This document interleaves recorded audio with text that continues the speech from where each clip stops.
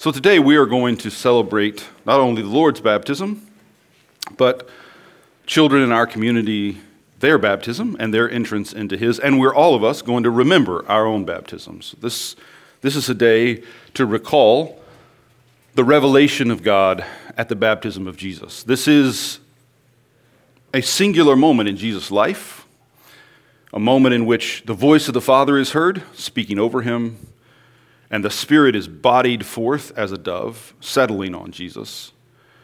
And in this moment, He is announced as the Son, the Beloved. I think there are various ways in which we can misimagine this scene or imagine this scene in ways that are false to it. One is we often imagine, I think, that Jesus is set apart in this moment. But Luke is careful to tell us that Jesus is baptized with everyone else. So when all the people were baptized and Jesus himself is also baptized, then the heavens are opened, the voice of the Father is heard, the body of the Spirit is seen, and Jesus is affirmed in the presence of everyone, with everyone else, that He is the Son, the Beloved. We can imagine it not only as Jesus standing apart physically, but Jesus standing apart spiritually, as if the Father is saying, while Jesus is gathered with everyone else, this is the one I love. And if we're just a touch cynical, we can think, well, of course God loves Jesus. Jesus is God. Of course God loves Jesus. Jesus is perfect. Jesus is mature. Jesus has it all put together. But what's being affirmed in this moment is not that Jesus has it all put together, but that He is a child. This is my Son, the beloved, the cherished child, and it's in that I'm pleased.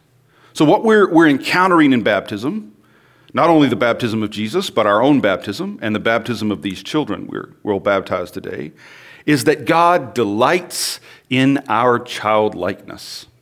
As I talked last week, we are called to grow down into childlikeness.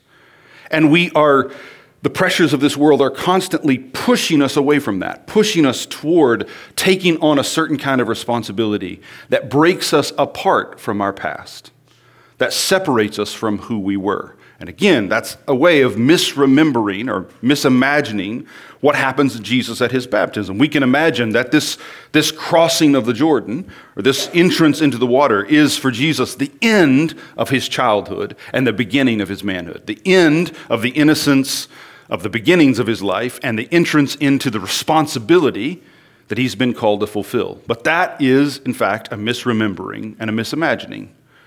That Jesus is not more empowered by the Spirit after this moment than He was before, although it is marked differently.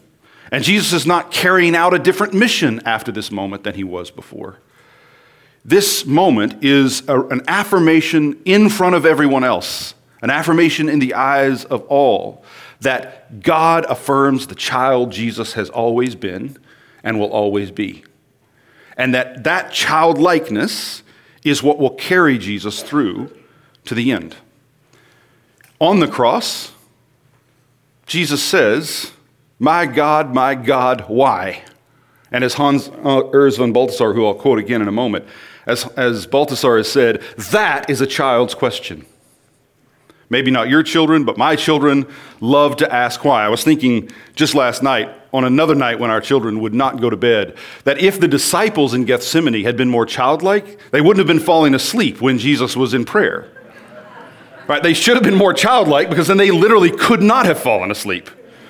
But we get mature, we carry responsibilities that are ours to carry, but we carry them in ways that are false to that intimacy with God that's intended for us. And because of that, we fall asleep when we should be awake, and we're awake when we should fall asleep.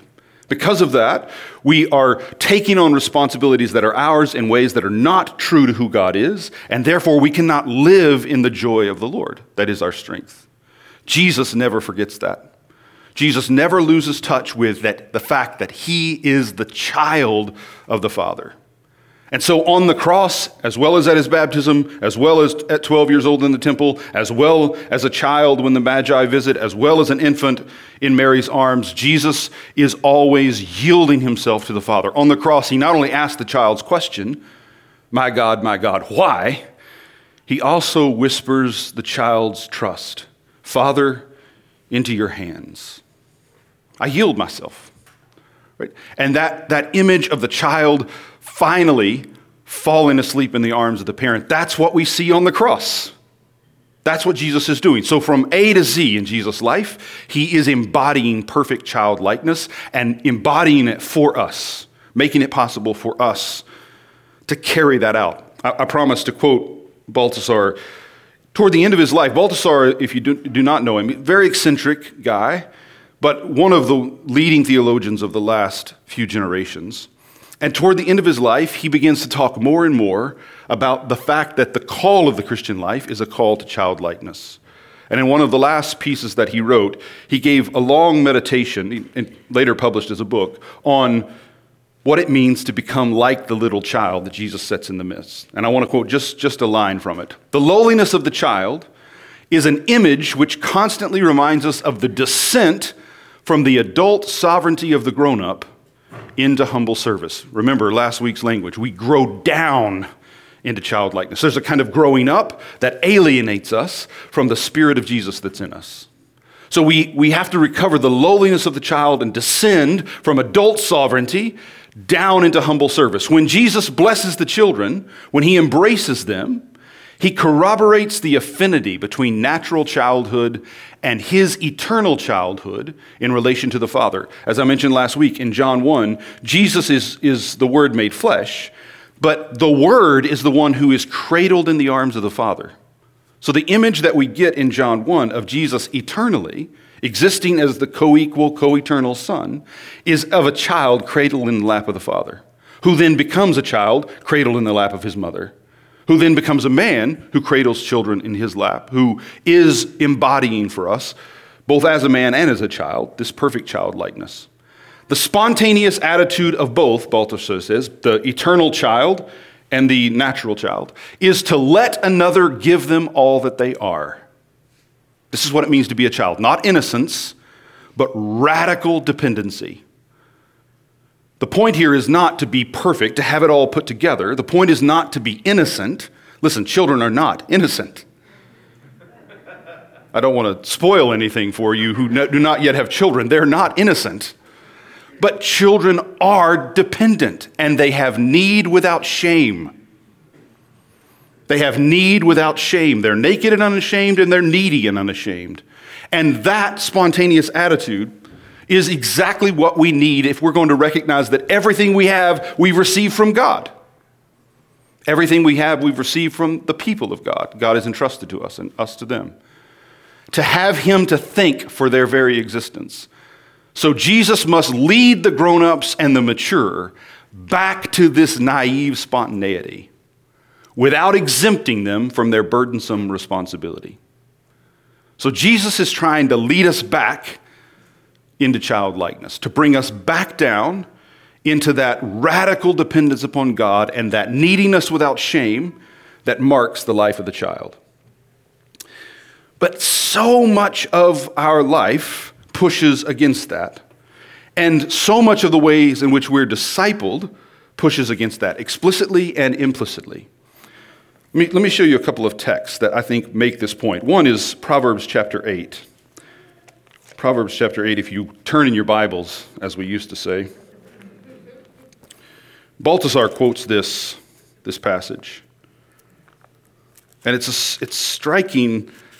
Well, I don't want to get ahead of myself. So Proverbs 8.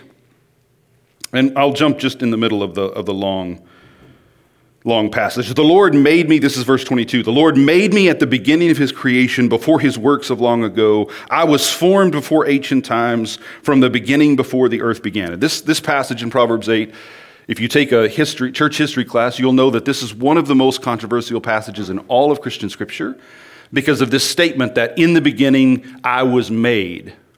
And the argument, theologically, is that this is everyone agreed, this is a text about Jesus in some sense, but in what sense was he made in the beginning? And so the argument was, if he's truly of the same essence of the Father, if we believe in God the Trinity, then Jesus the Son is not made as a creature, he's made in some mysterious sense, right? So again, if you're interested in reading more about that, it's easy enough to find work that will explain it. But listen to what happens toward the end of the passage. This is Jesus again speaking about being there with the Father in the beginning. I was there when he established the heavens, when he laid out the horizon on the surface of the ocean, when he placed the skies above, when the fountain of the ocean gushed out, when he set a limit for the sea so that the waters would not violate his command, when he laid out the fountains of the earth. Verse 30, I was a skilled craftsman beside him. I was a skilled craftsman beside him. I was his delight every day, always rejoicing before him. I was rejoicing in his inhabited world, delighting in the human race. If you have a Bible in front of you, or if you're reading on a screen, you may see a little note at the end of that phrase, I was a skilled craftsman beside him, which indicates that this can actually be translated very differently. It can read, I was a little child beside him. Now, there's a lot of difference between I was a little child beside him and I was a skilled craftsman beside him.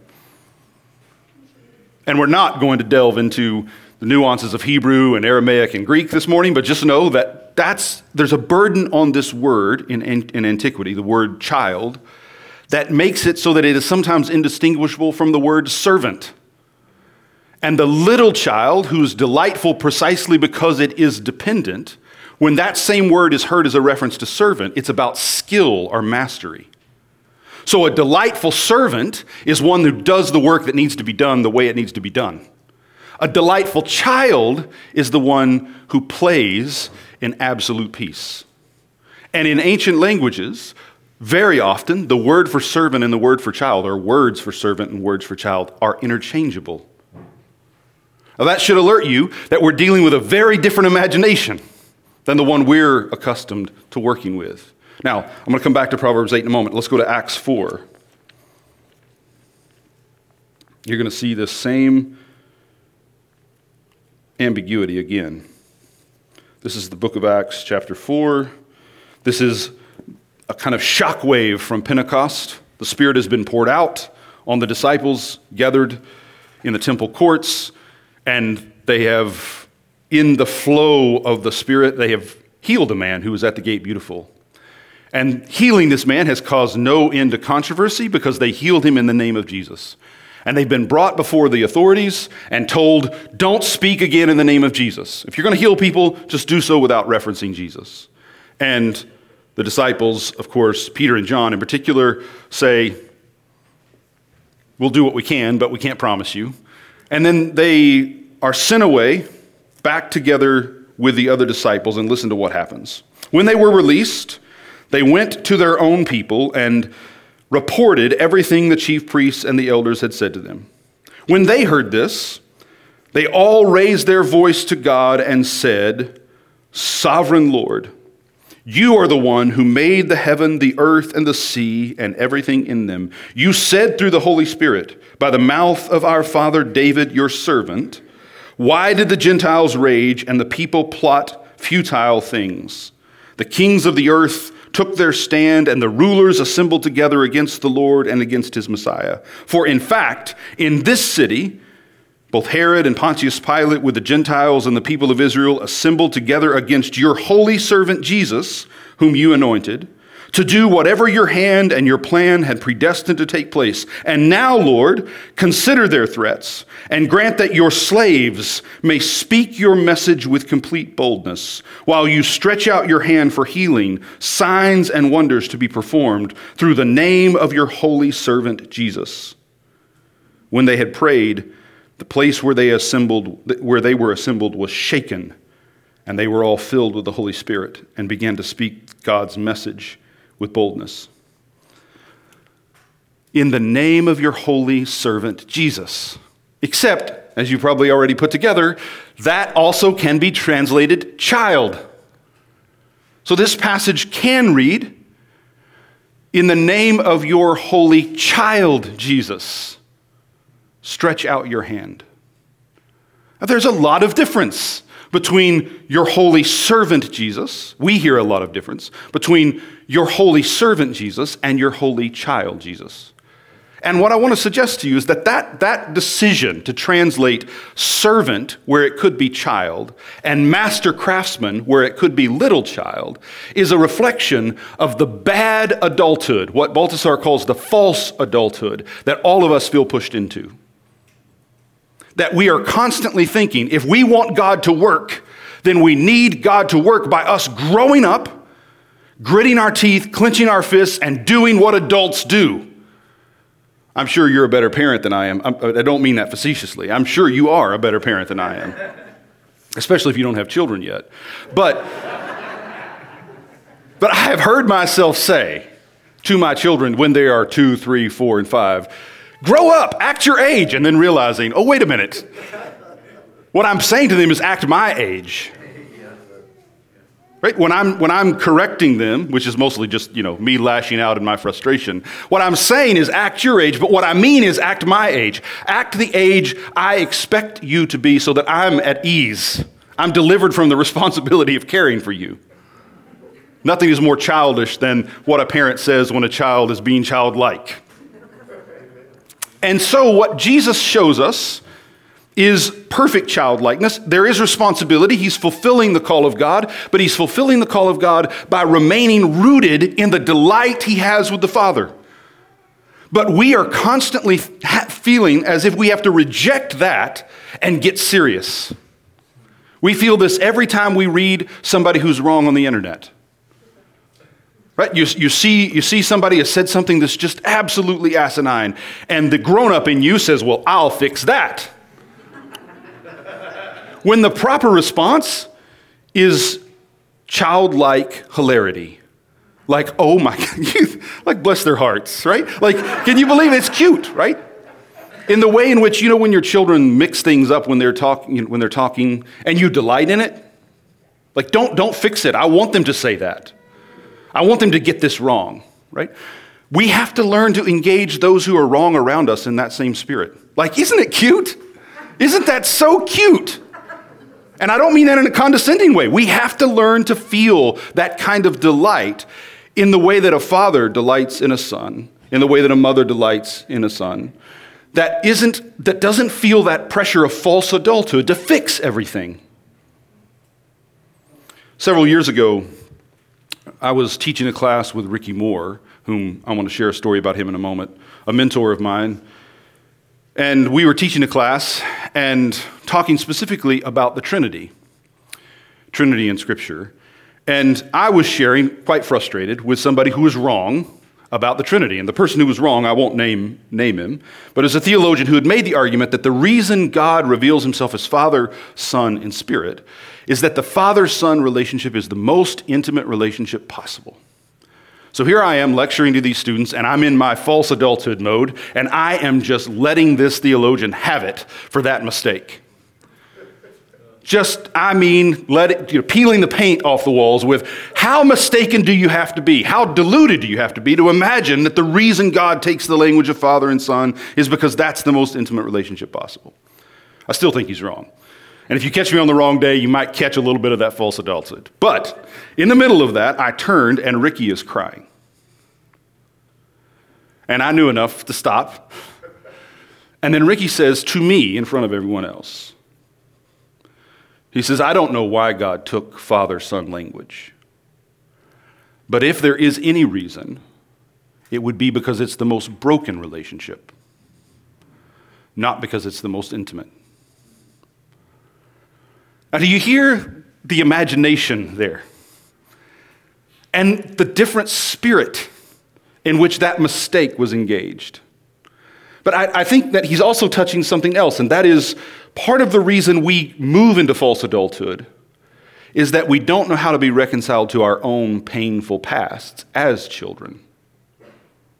Part of the reason we try to act more mature than we can, in fact, be, we try to get serious, is that we were never really at home in being children in the first place.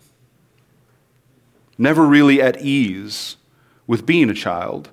And then we have this awkward relationship not only to our parents and grandparents and all that's come before us, but also to our own past selves, to our own childhood. So a few years after that, Ricky shared this story with me. So Ricky as you can tell from that story, is a deeply mystical man, right? He's not pretentious. At least I've never seen the pretension. Maybe he grew out of it before I met him. But just if you met him and didn't know him well, you wouldn't get a sense of this. But if you did know him well, you would start to see that he's had this very intimate walk with God and had seasons of his life in which God's presence was unbelievably near to him. He shared this story with me in the middle of me kind of unburdening with him, that he had a season like that in which it felt like God was near him, speaking to him every moment of every day. And then suddenly it stops. And for months and then for years, he feels only the absence of God. God doesn't speak. God is not present. God is not moving or touching him in any way. And so one day he is sitting with a friend of his in his house. His grandkids are there playing. Ricky is sitting with his friend. And Ricky is unburdening to his friend about the pain of this sense of God's absence, this sense of being left alone by God. And this friend turned to Ricky and says, "Do you see your granddaughter there?" Called her by name. "Do you see her?" "Yeah." He said, "What's she doing?" "She's playing with Legos." He's like, "Does she seem uneasy?" "No, she's caught up. She's having fun." She's like, "Don't you realize that just because God is not in your face and you're not in his doesn't mean he's not delighting in you? That sometimes what you need is to just go over in the corner and play with Legos. You don't need to have a serious talk with God."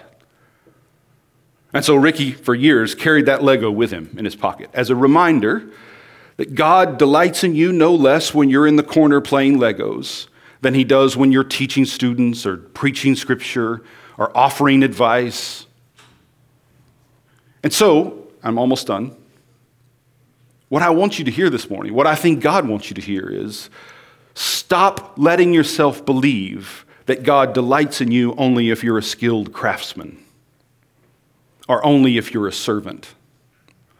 The most important work God will do in you, you won't notice. And the most important work you're going to do for God, you won't know you're doing it. It will come when you get in touch with your child, the child that is in you, that is Jesus in you, and relax into that playfulness. When you stop trying to be the grown-up sovereign who's going to fix everything, and you just rest in the arms of the God who rests in the arms of his mother. When you come to that place of peace. When you realize that creation was play. Did you hear that in Proverbs? I want to read this and get out of the way. We've got some children to baptize. Listen to this again. Proverbs chapter 8.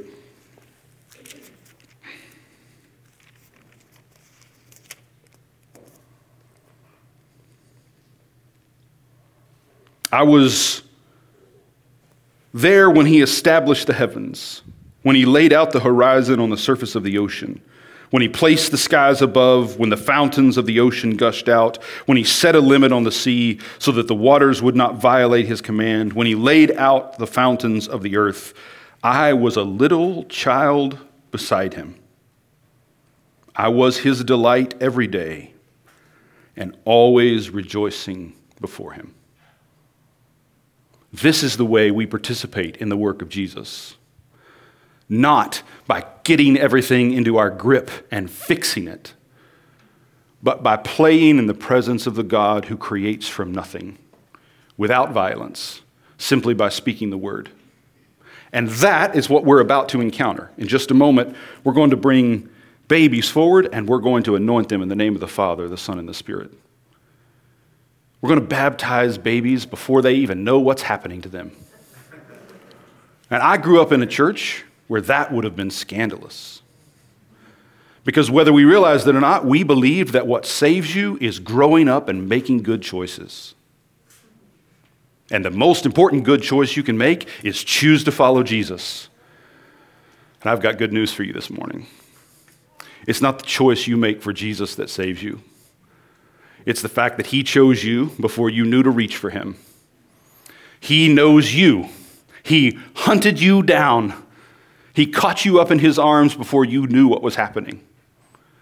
There's grace that is sustaining your life. And every good choice you make, you should laugh at yourself because that's just God's goodness working through you in spite of you. And it's when you feel like you've got it most in control that you're furthest from his Spirit. And it's when you realize that God, if it weren't for you, everything would be coming apart, precisely because I would be breaking it apart. But in him, we live and move and have our being. When we're caught up in his arms, doing nothing but delighting in him, we're being touched in the deepest places of our souls. So what's going to happen in just a moment is not only a moment for these children that they'll grow into the rest of their lives, it's a moment for our community. It's a moment for us to remember that what makes us who we are is the fact that God has made us and delights in us, not because we're servants, not because we're master craftsmen, but because we are little children, unashamed of our need. Amen.